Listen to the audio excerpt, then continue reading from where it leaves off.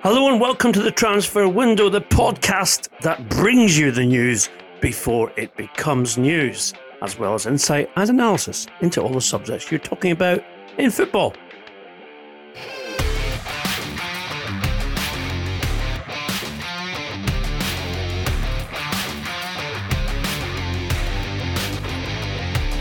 I'm Ian McGarry, with me as always, and thankfully, he is my constant companion, is Duncan Castles, the transfer guru, and we have a packed pod for you today. Forgive us if we race through it, but as you know, you want to hear what's going on in football. That's why you come here. Duncan, we reported first that Erling Haaland's move to Chelsea was progressing and that personal terms for the player himself have been signed off by the Chelsea hierarchy. Of course, that deal is yet to be announced. The player is on holiday, and a lot of our listeners are asking, well, why is it taking so long? Well, we have been in touch with the people that matter, and we can tell you that his agent, Mino Raiola, is keen to insert a get-out clause into Haaland's contract in order that a move, his next move that is, after he moves from Dortmund, is smooth and is also concrete with regards to the payment and also the structure and, of course, in Mino's case, Duncan, the commission. So Chelsea are not particularly keen on any get-out clause for any of their players. This is obviously something which is common in Spain, in La Liga, and also in Serie A, and sometimes in the Bundesliga as well, because of course Haaland is coming from Borussia Dortmund and expects to be joining Chelsea before the new season begins. This is something which has to be ironed out between both Raiola and Chelsea if this deal is going to be signed in terms of both Dortmund and the player himself. Duncan, Marina Granovskaya, we have learned a lot about in the years that she's been at Stamford Bridge. She is a fairly hard-nosed negotiator, probably only second to Daniel Leverage, our old friend, who we'll be talking about in due course. Can you see Raul getting this past Granovskaya, or do you think that this could actually become something of an obstacle with regards to the move itself? Depends how badly Chelsea want to do the deal. When you broke the story of Chelsea's agreement on those substantial personal terms that Mino Raiola and Erling Haaland's father are seeking for the player, and an agreement on commission, we did talk about how Chelsea had seen the opportunity to take advantage of other clubs not being prepared to spend the money that was required to get Haaland this summer, in much the same way as they went and got Timo Werner and Kai Havertz last summer at big prices, but at a time when other clubs weren't prepared to spend. It does look as though Raiola, who had been marketing Haaland as a player that you have one chance to buy and you keep for 10 years, and he was marketing here to Real Madrid, to Barcelona, to Manchester City, to Manchester United, does seem that he's thinking that if it's going to be Chelsea, I might have the opportunity to insert an ability to move to another club at a later stage, because Chelsea aren't necessarily the club that keeps their star players right to the limit. We've seen them sell Eden Hazard in recent years when the money was right. We've seen them sell Thibaut Courtois when he pushed to be allowed to leave. So it does appear that what Raiola is doing is trying to give himself an opportunity to move Haaland again at substantial money, with a release clause that might ratchet down per season according to how many years Haaland stays at the club, rather than doing that deal to Madrid or Barcelona or other of the top clubs where you're selling the player with no accessible release clause, because obviously if he moves to Spain he has to have a release clause by law, but the clubs can make it as high as they like. and make it effectively unattainable if they're smart, as Barcelona haven't been in recent years over their release clauses, for another club to buy the player. So I think you're getting a sense of the tension in the deal, and that this wouldn't have been Haaland's first choice and wouldn't have been Raiola and Father's first choice, but might be the only thing that they can get to happen this summer at the elevated transfer fee and for the commission and salaries they've been asking for, and therefore try and structure it in a way that they have a second chance at a big move.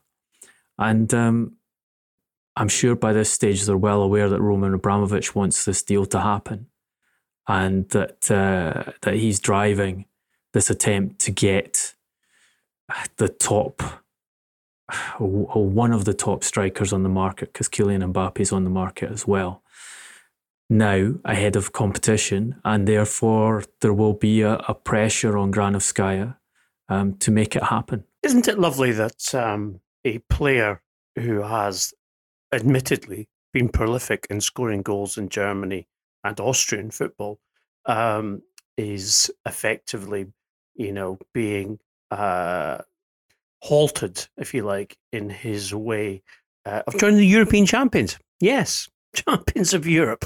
Not good enough for Erling Haaland, aged 20. However, Raiola is a very shrewd operator, as you all know, because we like to basically expose his business dealings on the Transfer Window podcast whenever we can.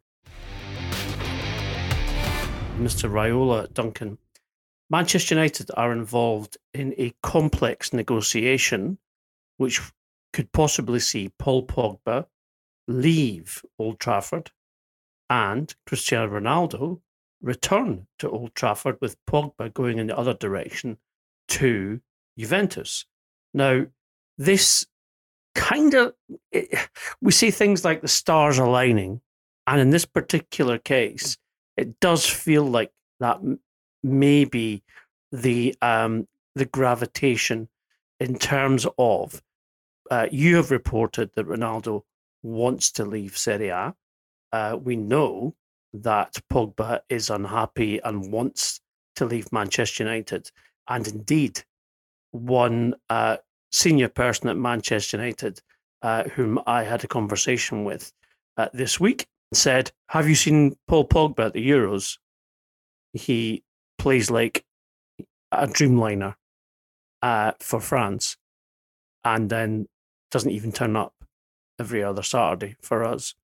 Now, if that's the feeling inside the Manchester United dressing room, then this would appear to be more of an ongoing concern than perhaps some people are giving it credit for, because as we reported in March of this year, an invitation to Raiola to come in to United and negotiate an extension on Pogba's contract had been repeatedly revoked. And that still is the case. There are no current negotiations to extend Pogba's contract at Manchester United, a contract which runs out at the end of next season. Duncan, you have great insight into the world of Cristiano Ronaldo. It's just a shame you don't get to share the private jet as much as you'd like to. But disbarring that particular inconvenience for you, do you think that there is a real possibility of Ronaldo returning? There is a real possibility of him returning for reasons we've described in the podcast for some months now. Juventus will not say this publicly, but Juventus are prepared to let Cristiano Ronaldo leave this summer. The new manager of Juventus, returning manager, Max Allegri, again, he won't say this publicly, but he has now got control of transfers. That was one of the conditions that he demanded in order to return to the club, in order to turn down what was essentially an agreed deal with Real Madrid and go back to Juventus instead. Allegri knows that Juventus have serious financial problems. He wants to make significant changes to the squad. Allowing Cristiano Ronaldo to leave and opening up that salary to work on with other players is a very appealing option to him. And if a deal can be structured which works for him, he's prepared to go along with that. We told you a few weeks ago in the podcast that Allegri has a very good relationship with Paul Pogba. Spent a lot of time developing that relationship when they were playing together. They enjoy each other's company. And we told you that Allegri would be open to bringing Pogba back if that was something that was made available to him. Now you have Mino Raiola proposing that deal. My information is that Raiola is suggesting that Manchester United and Juventus do a straight swap for two players who've got 1 year of contract left. Pogba goes to Juventus, back to Juventus, where he was so successful. Cristiano Ronaldo goes back to Manchester United, where he was so successful. And the two clubs call it quits. Now, that might be structured in an FFP swap deal, so figures are placed on the value of both players. That would certainly be more appealing to Juventus, who need to do that to improve their books and to pass what's left of FFP. Manchester United, not so important, but would still look good on the stock exchange for them. Ronaldo has been offered to Manchester United. Manchester United have said that they are interested but have not acted on the deal. The guidance and the information that Manchester United were talking about in transfer discussions was that they would take one of a right winger or a centre forward in this window. But now you have presented to them, with Jadon Sancho's deal close, they're confident they're going to complete that deal. You now have presented to them a way of getting Cristiano Ronaldo back to Manchester United with all its commercial appeal and an appeal to the supporters at a time when the Glazers need good PR, and a way to solve the problem they have with Paul Pogba. Because if Pogba continues with his stance that he's not going to sign a new contract, they lose him for nothing in a year's time. He runs his contract down, he goes for nothing. Embarrassing for them to lose their record transfer in that way. Instead, they can get the benefits of Ronaldo and move him in a deal which will be appealing to the supporters and which would give Solskjaer even stronger attacking options up front. It would allow them to move on Anthony Martial as they've been trying to do. Switch between Ronaldo and Edinson Cavani as the centre-forward position, with Mason Greenwood operating in amongst them. You can see why they're looking at it, but the people close to Ronaldo are saying, we still don't have definitives on this. We know that proposal is in play, but we don't know if Manchester United are going to advance it. So this, I think, is being driven on the players' side. And it's being driven because the players want moves and there are limited options for them. Pogba's preference is Real Madrid, but Real Madrid don't want to do that deal. Florentino Perez doesn't want to do that deal. The only other club available to Cristiano Ronaldo is Paris Saint-Germain, who are also an option for Pogba. But Juventus, a place he's succeeded before and a place where he has that relationship with Allegri. So I think that's why Raiola is trying to make this happen. You have an added factor with Raiola in that, again, something we talked about in the podcast a long time ago, is that his relationship with Pogba isn't the greatest. And other agents have been hovering around thinking that they could take over the representation of Pogba. So Raiola needs to try and make a deal happen this summer and satisfy his client and get the commission while he's still working for him. So I think this is something that's being driven by the players and agents and being driven by the pressures on the clubs that are moving the players out. And it's something that has become feasible because you're in a COVID market where these sort of very high profile swap deals are being seriously talked about by just about every major club in European football at present. Well, it's certainly the case that Cristiano Ronaldo's 307 million, yes, 307 million Instagram followers will be welcome at Manchester United, Duncan.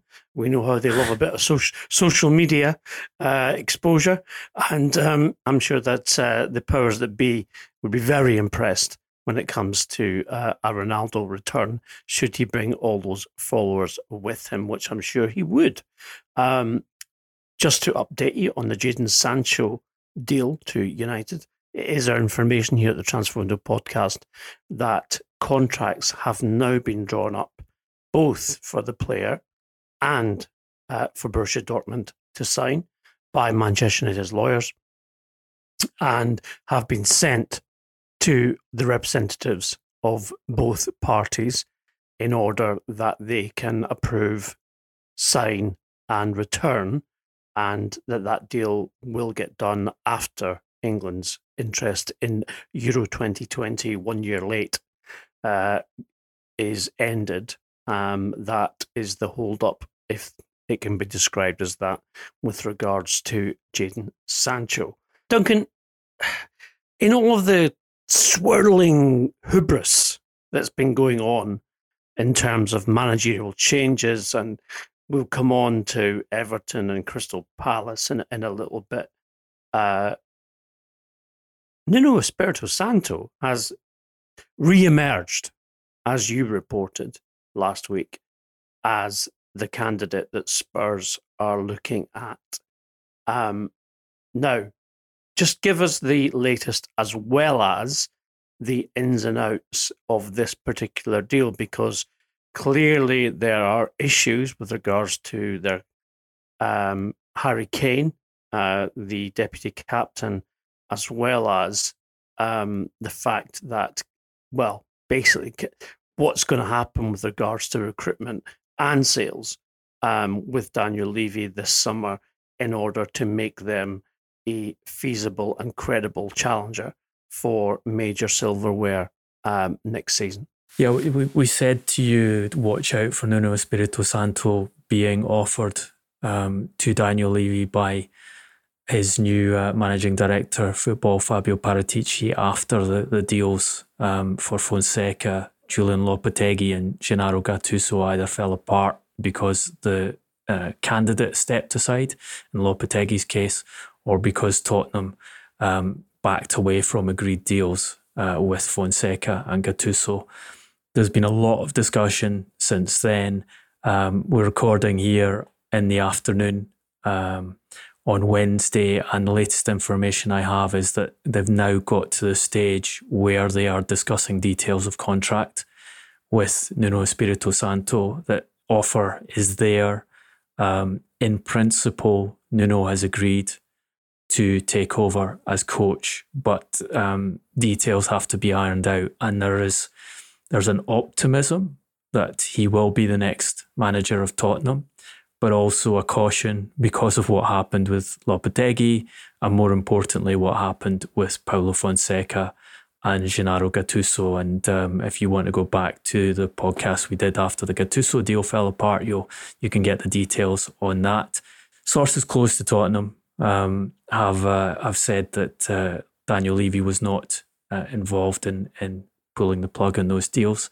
Other interpretations are available should you wish to think about what happened. But classic BBC there, Duncan. But look, it's clear Tottenham need to get an answer to this. They need a coach in place to start pre-season next week. They need to work more carefully on recruitment and with the identity of the new manager known and tailor that recruitment according to who he is. Nuno is proven Premier League quality and also has done well at other clubs in other areas in the past. He is not perceived as being an exciting coach and an attacking coach, and doesn't fit the profile that Daniel Levy stated in his apology to Tottenham fans. At least he doesn't fit the perceived profile of that.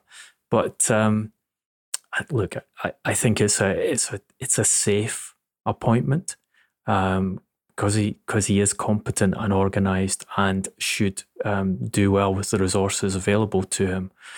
Well, it's safe until he gets sacked, obviously. Safe for Tottenham, in the sense that they're hiring a good professional. What happens with Harry Kane is, of course, fascinating. I can tell you that in the discussions that Paulo Fonseca had with Tottenham, extensive discussions. Remember, he had agreed a deal with them, agreed a contract, and that fell through a week later, which led to the rushed pursuit of Gennaro Gattuso. He was told that Harry Kane would not be sold this summer. Harry Kane is very much pushing for that move. We've seen his public statements. My understanding is nothing has changed since then. Manchester City have made an offer for Kane. My guidance on the dimension of the offer is that it was £100 million exactly. And the sense is that it was a statement that Manchester City wanted to make, that they were serious, there was proper money on the table. Make a decision, Daniel Levy, as to whether you want to hold the player against his will, or whether you're going to take that cash and use it to restructure a squad which has been proven to be unfit for purpose because Mauricio Pochettino wasn't able to produce the level of performance he originally was able to produce at Tottenham, and said that changes were required. Jose Mourinho also wasn't able to produce the level of performance that was expected of Tottenham, and said that changes were required. If you know you've got to do work, if you've publicly stated that your finances are some of the most challenging in European football because of what's happened with COVID and the massive investment in the statement, here is some money to go and do with and solve those problems with your new managing director of football.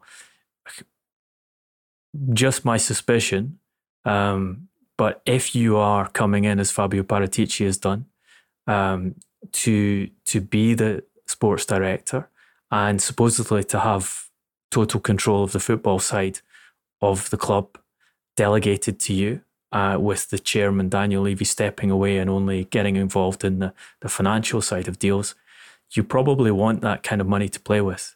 You'd want that kind of money to operate in the market when you've only been appointed midway through a summer market. But that's just my interpretation of how things would be. And obviously, whatever the briefing is from Tottenham about Daniel Levy stepping away from the football side, he's a man who will be very careful when it comes to approving or preventing a deal for his club's most important player happening or not. Well, for our very good friends in South Korea, including Jae-hee H, we'd like to say that we are pleased to report that Paratici has been watering the office plants, as has been designated his main job by Daniel Levy, and appointing a new manager, he might actually just grow one instead in one of the plant pots with a little bit of fertilizer. Let's see how that goes. I certainly would like to see the translation of that in South Korean, Jae-hee, whenever you get the chance. Speaking of which, Duncan, along with Harry Kane as a target for Manchester City, it is the case that they're looking in central defence to augment what was a very impressive performance in their Premier League winning season last year. Speaking to sources at the club, they have opted to strengthen from a position of strength.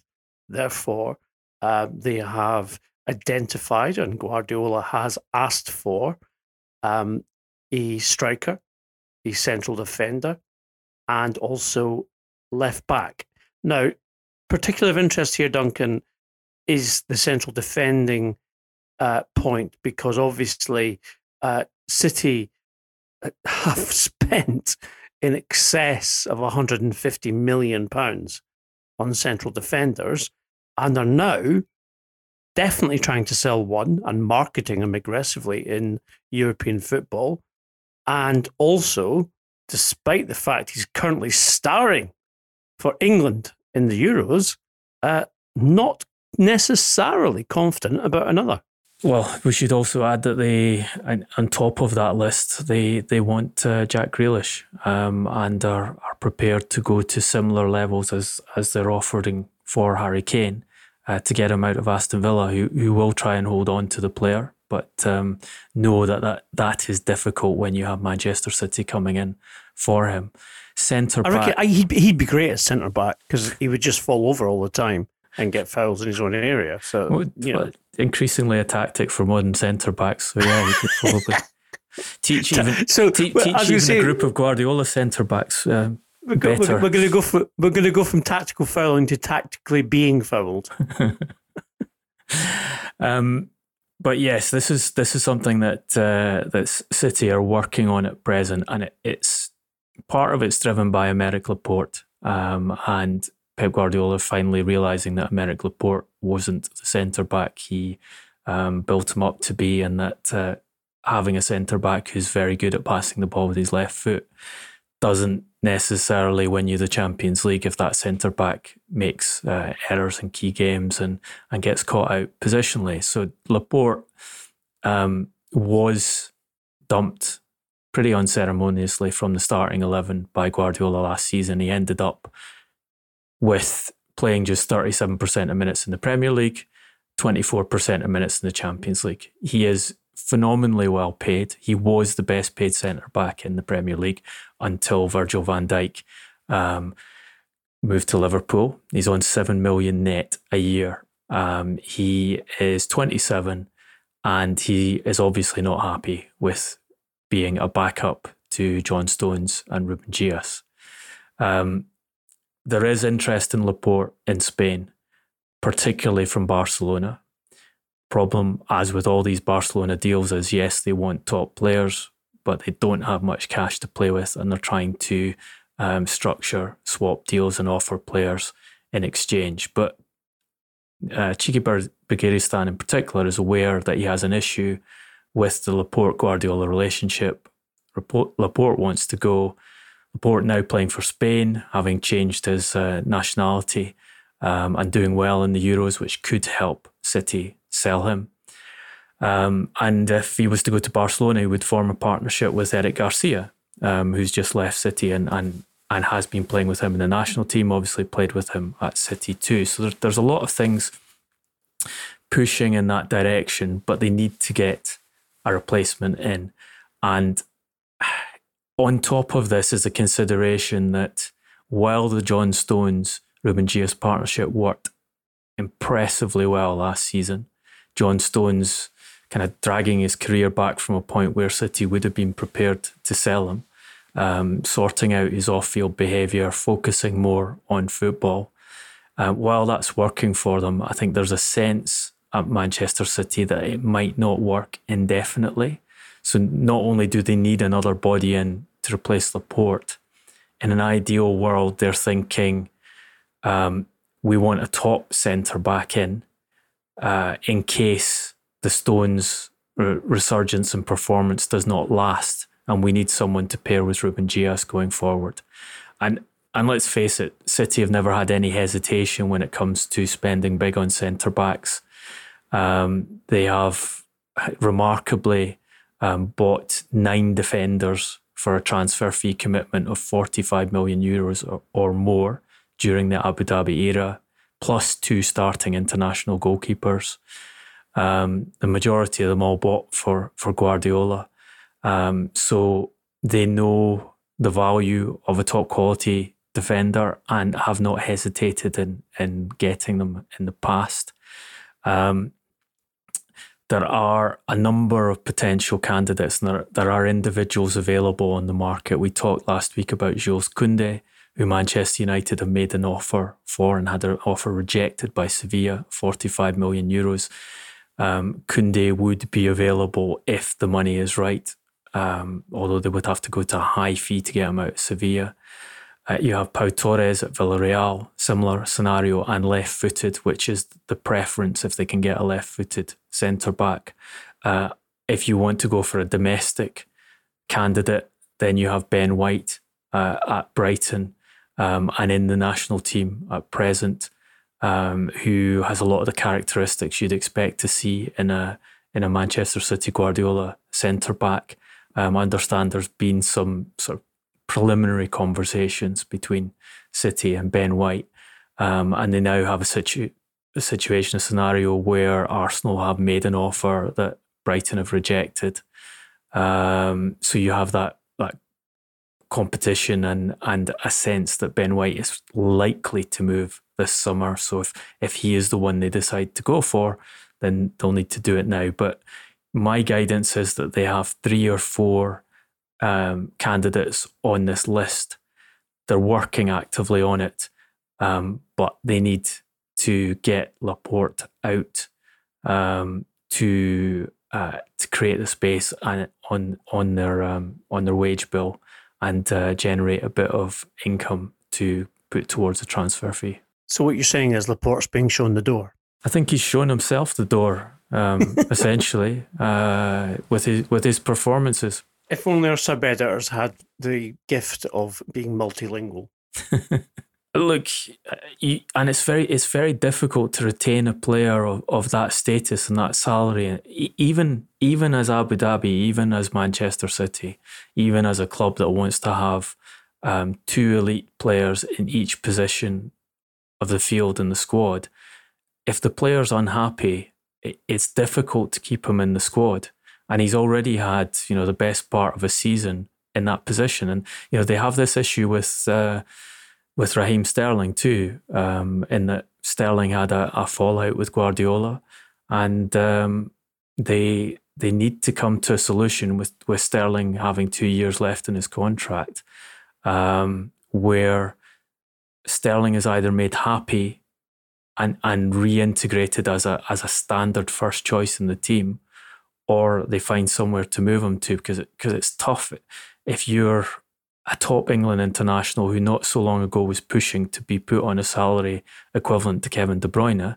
You don't want to be a rotational player in a Manchester City side, just as Laporte doesn't want to be a rotational player in a Manchester City side. I think you have, Ian, you also have some information on Sergio Ramos, who's been linked with City as a potential centre-back addition this summer.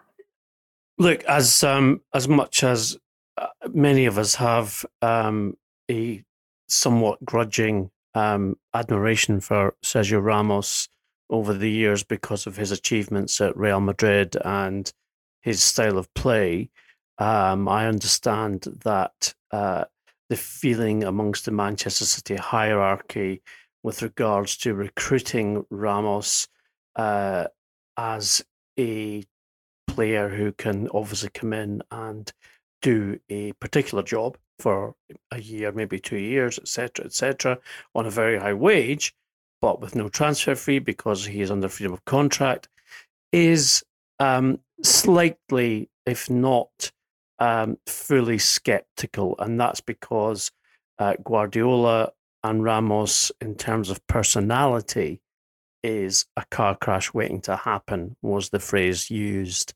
when I had this conversation with someone involved in the potential deal at City. That being the case, then unlike Thiago Silva, who despite injury and COVID made a real fist of it at Chelsea in his first season and obviously helped that team to win the Champions League, Ramos is highly unlikely to sign for Manchester City, and therefore will be looking elsewhere, potentially and ironically, maybe even Chelsea, with regards to teaming up with Silva, where you've got effectively a superstar central defensive pairing, albeit, yes, they are over 35, yes, maybe not as quick or as athletic as they once were, but with their level of experience between the two of them, it could be outstanding, potentially, if paired together.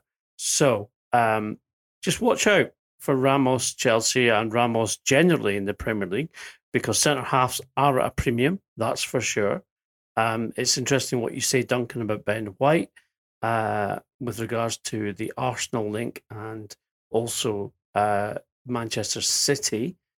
Arsenal desperately, and as we said, aggressively marketing some of their higher paid players in order to put money back into the budget with regards to how the club moves forward. Alexandre Lacazette is one of the players that they are desperate to sell. In doing so, they would get a transfer fee they don't mind.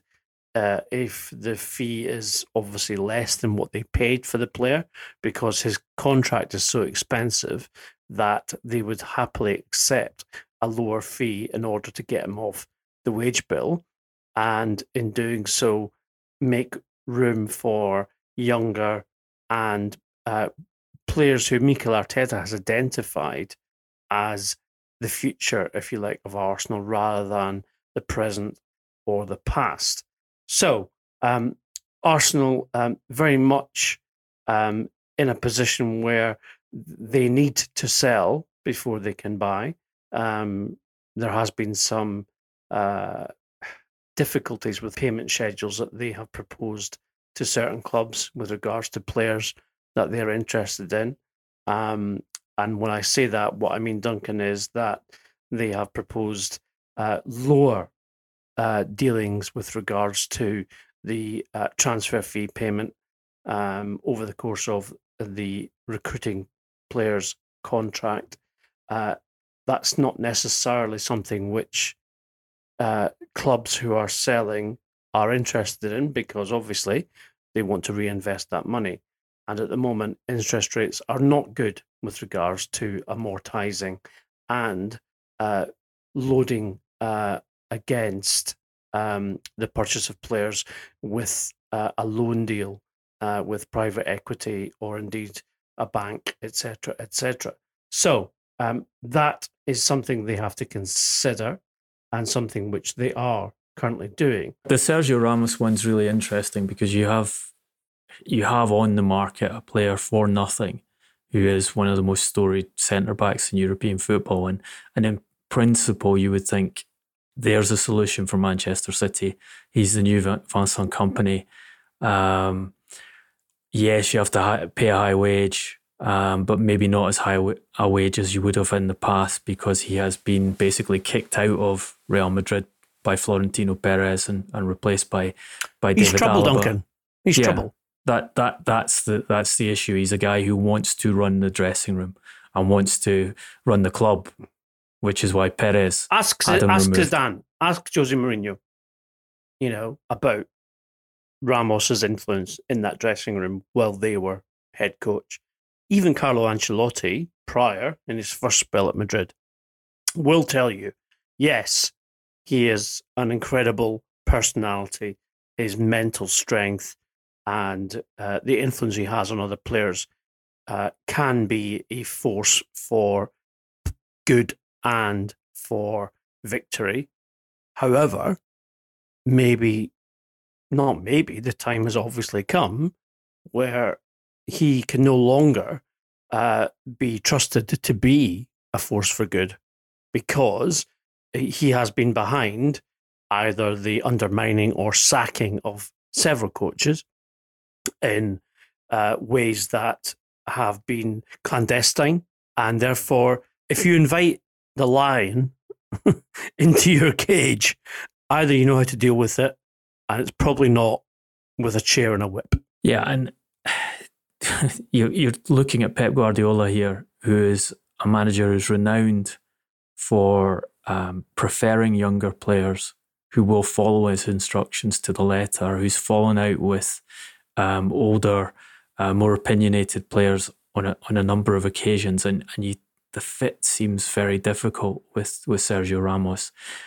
Ramos's camp has briefed this week that Manchester City are interested, also that Paris Saint-Germain and Bayern are interested, but there's been a sense along with that brief that Ramos's family are not particularly keen to move to Manchester. On Arsenal, you're talking about the need to get money in before they can do deals. I can tell you that when it comes to one of the strikers they're interested in signing as a replacement for Lacazette, they have still not put a formal offer on the table through Eintracht Frankfurt for Andre Silva. There's been some reporting that Frankfurt have agreed to sell Andre Silva to Leipzig now. Something we mentioned as a possibility on the podcast when we talked about Arsenal's interest in the Portuguese international. I'm told that while there are discussions ongoing, there is no agreement between Leipzig and Eintracht Frankfurt over the transfer fee as yet, and that Silva hasn't committed to Frankfurt as yet. I think that what has happened in the meantime was something we flagged up, was that Patson Daka, who was Leipzig's preferred option for the position, has moved from RB Salzburg to Leicester City. So they now have to place more focus on the Andre Silva deal.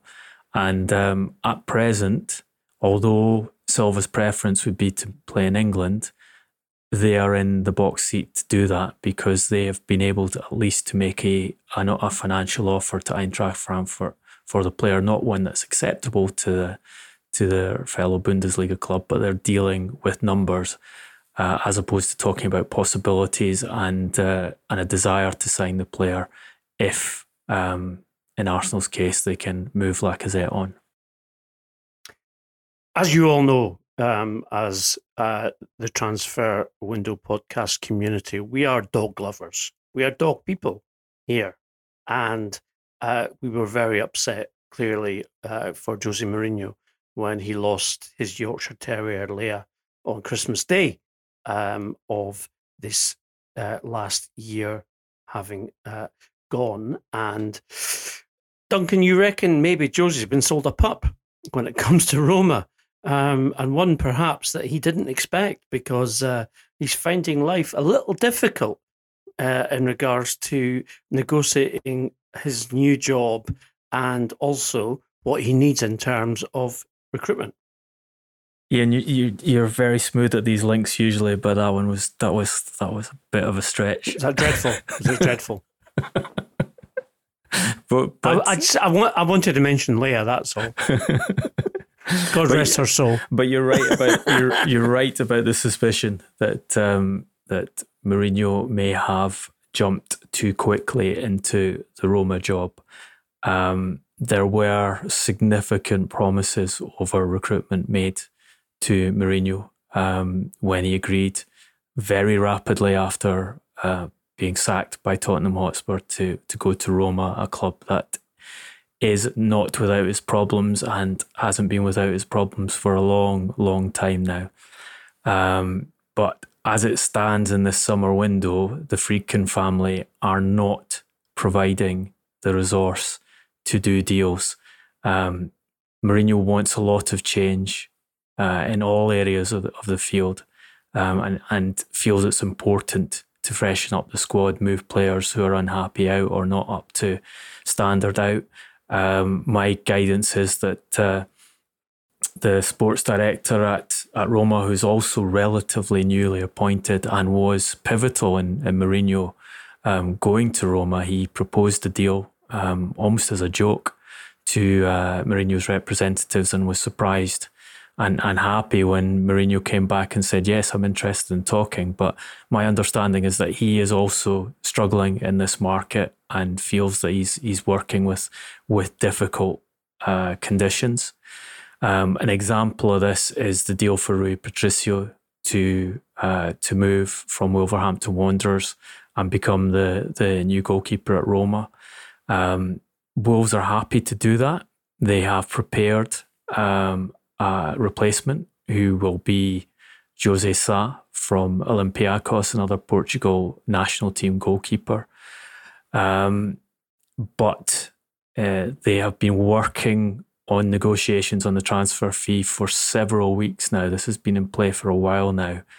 Roma have offered 10 million euros for Rui Patricio, and Wolves' position is that that's not enough money. They expect Roma to have to increase that offer to get fair value for Rui Patricio. My guidance is Mourinho's been putting pressure on Roma to complete, but they can't get that deal over the line. And there's some people now concerned that it might not happen at all, and that Roma will end up going elsewhere for the goalkeeper target. Rui Patricio very much Mourinho's preferred candidate for that position, and I don't think it's the only position where he's having problems getting Roma to go with individuals he's recommending as new recruits, and getting players in before pre-season starts, which is always his preference. It does have a sense of turning into the problem club that it's been for a lot of coaches for a long time, very rapidly and more rapidly than people expected. And there'll need to be significant change in the way they're handling the market, the way the American owners are providing resources to the sports director and to the coach to handle the market, if they're to get together a squad that those two I'd hope to have in place for the start of this season. Before we get on to the hero and villains section of the first podcast of the week, we're going to complete the managerial merry-go-round chat with Duncan. And the first up on this is Fulham. Let many of you ask us, can you give us information on some of the clubs who are outside of the top six? And you ask and we provide. Duncan, tell us who's in talks with Fulham. Yeah, so Scott Parker obviously left to join Bournemouth, and Fulham need a... Were you surprised, Duncan, that Parker left? Yes, I think I was. I'm surprised that Fulham have lost someone who was praised, I think, from a lot of areas of the English game for the aggressive manner in which he had Fulham playing, and that attempt they had to stay in the Premier League at the end of last season. Parker was being mentioned for some of the top jobs in English football, and he was quite strongly linked, for example, with the Tottenham Hotspur job, but has ended up going to Bournemouth. I understand that Fulham are talking to a number of candidates, and one of the candidates they've had fairly extensive discussions with is Marco Silva. Silva is looking to get back into football in England or in the UK. Had quite extensive discussions as well with West Bromwich Albion. My guidance was that he chose not to take the West Brom job because he felt that the circumstances and the around it with the owners being open to selling the club and the resources available were probably not the best platform from which to work again. And again, my guidance is that with Fulham, he will want to be convinced that the Khan family have a project in place where there is a good chance, if he does his job as a coach, of getting them back in the Premier League and then prospering once they're in the Premier League. Our brief here at the Transfer Window podcast is that the appointment of Patrick Vieira at Crystal Palace is imminent. It was certainly the case that after considering several candidates for the job, they decided that they wanted to move from the diplomatic, let's just say, and level-headed wisdom of Roy Hodgson to a younger coach, and in doing so with Patrick Vieira, that certainly is what they're going to get. Someone who has managed at New York City and also in Ligue 1 as well, and they have sold that job to Vieira on the basis that they would like him to develop academy players into the first team, as well as, of course, coach a club which has become an established member of the Premier League. But Duncan, probably the managerial story of the week, it has to be said, is our old friend Rafael Benitez, who has been confirmed as the next coach of Everton, replacing Carlo Ancelotti, who, of course, has moved to Real Madrid.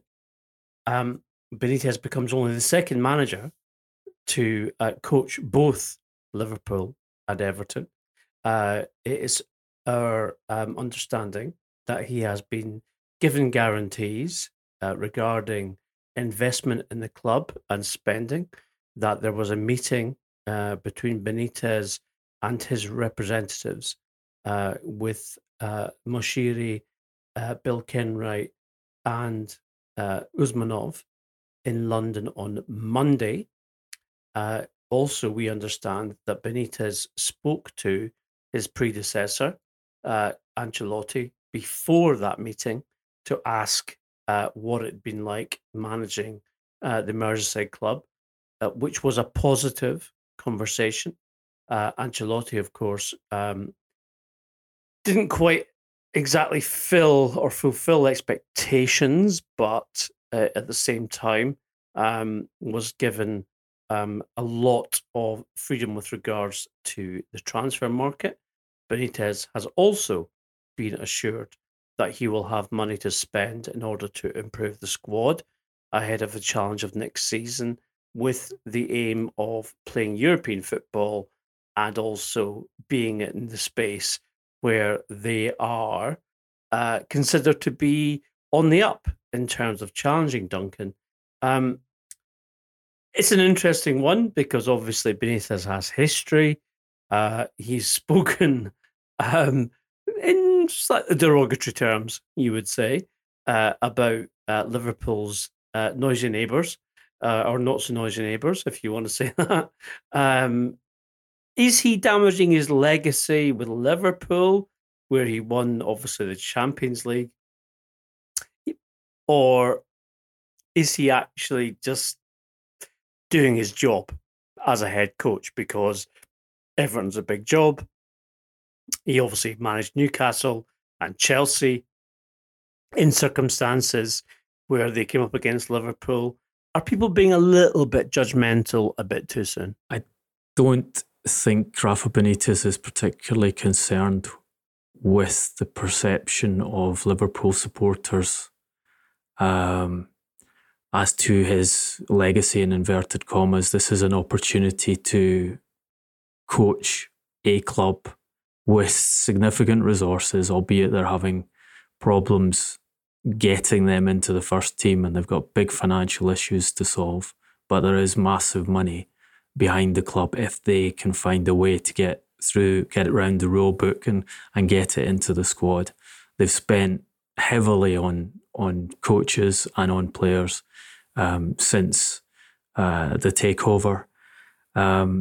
It's a job near his family home, which is obviously attractive to him. So it's pretty much the highest profile job in English football you could imagine Benitez getting at present, and I think that's the reason why he's taken it. The bigger question is, can it work for Everton when the supporters are against it?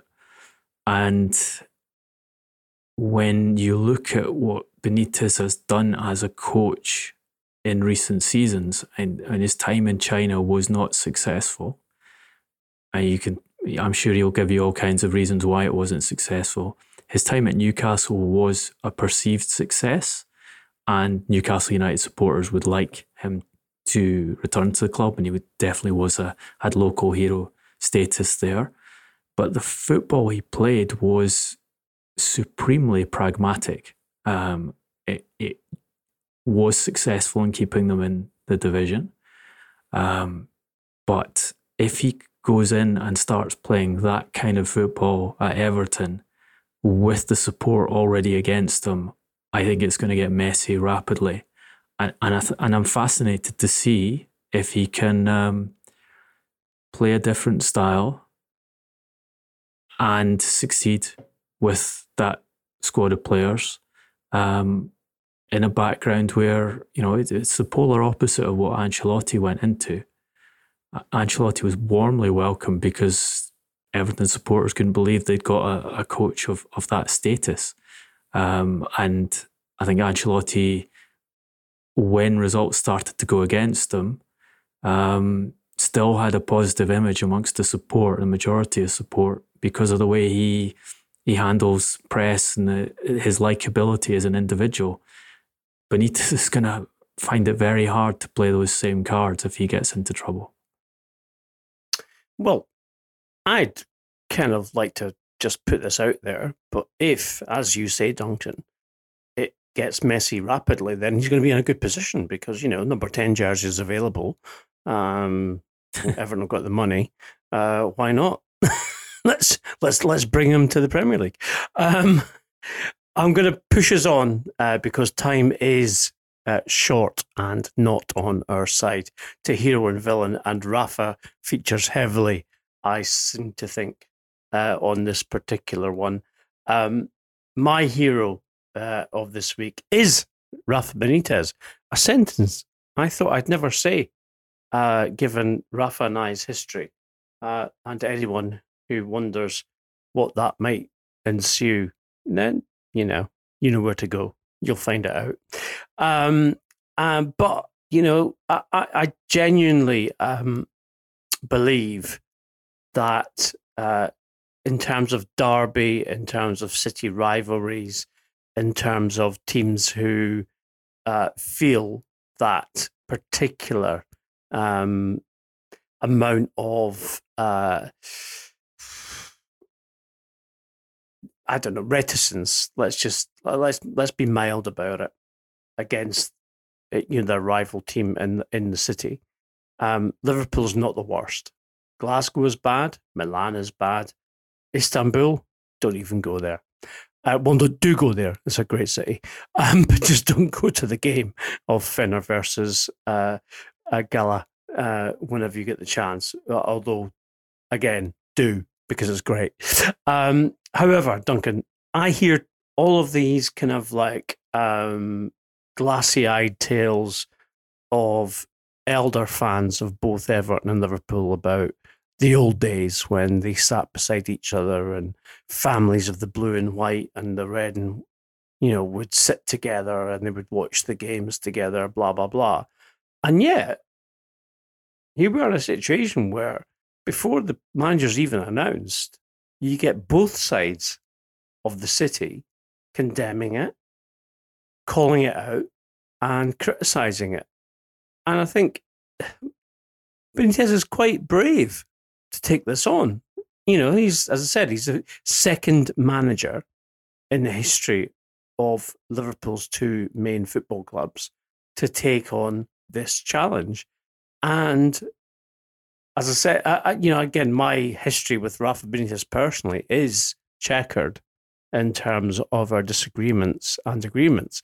But I praise him for his bravery and for taking on this particular challenge and saying, you know what, I am up for this and I'm going to try and make it work against probably the strongest Liverpool team there's been in around, obviously, 30 years.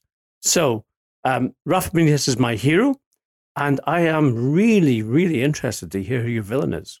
Another coach who's been talking about challenges and cultural challenges is villain of the week, Ange Postecoglou, the newly installed Celtic coach. Another fascinating appointment because I think Celtic were presented with candidates of who on paper would certainly look more accomplished than Postecoglou, and they've taken a massive risk to take someone who has never coached in European football, very successful in the Asian game, won the title with Yokohama F. Marinos, successful in Australia too. So, yes, you can talk about the bravery of Celtic, but I was fascinated to see Postecoglou when asked about the challenge and the cultural challenge of moving from Asian football, Australian football, Japanese football to the Scottish game, talking about there being no bigger cultural challenge than coaching in a country where you don't speak the language, and saying that I did that in Japan. That would seem, I think, for a lot of listeners to those words as a reasonable statement to make.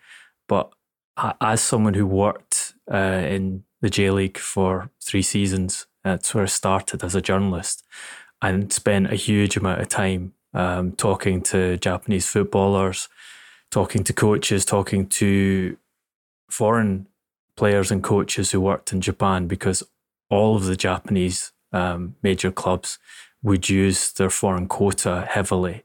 I just don't think he's right in it being Japanese being a bigger cultural challenge than other countries. Why? Because coaching without Japanese language ability in the J-League is absolutely standard, has been absolutely standard. There's a culture of hiring foreign coaches, and obviously very, very few foreign coaches come to Japanese football being able to speak Japanese. Therefore, you use translators. They're very competent translators there, and the players are accustomed to having a coach who's using a translator. If you go through the history of the J-League, 13 of the 28 titles have been won by teams who employed foreign coaches, either for the whole season or for the part of the season they won the title. And even this current season, so the J-League now almost into its fourth decade, and a lot of expertise has been developed by Japanese coaches and players. Even this season, 9 of the 20 coaches who started the season were foreigners. So I would say, if just to assess Postecoglou's claim, imagine a leading Japanese coach had been hired as Celtic manager instead of him, and he didn't have enough English language ability or very little English language ability and wanted to coach with a translator. Imagine the degree of challenge that would have in being accepted by the media, by the players, and by the supporters. I think just in that one example, you find a bigger cultural challenge than what Postecoglou did. Let's see how he gets on with the real challenge, which is unseating Rangers at a club that has quite a few problems in its organisation at present. That's where we are in terms of heroes and villains for this week. We are pleased to have brought you the podcast with much news and many, many stories, albeit a little later than normal.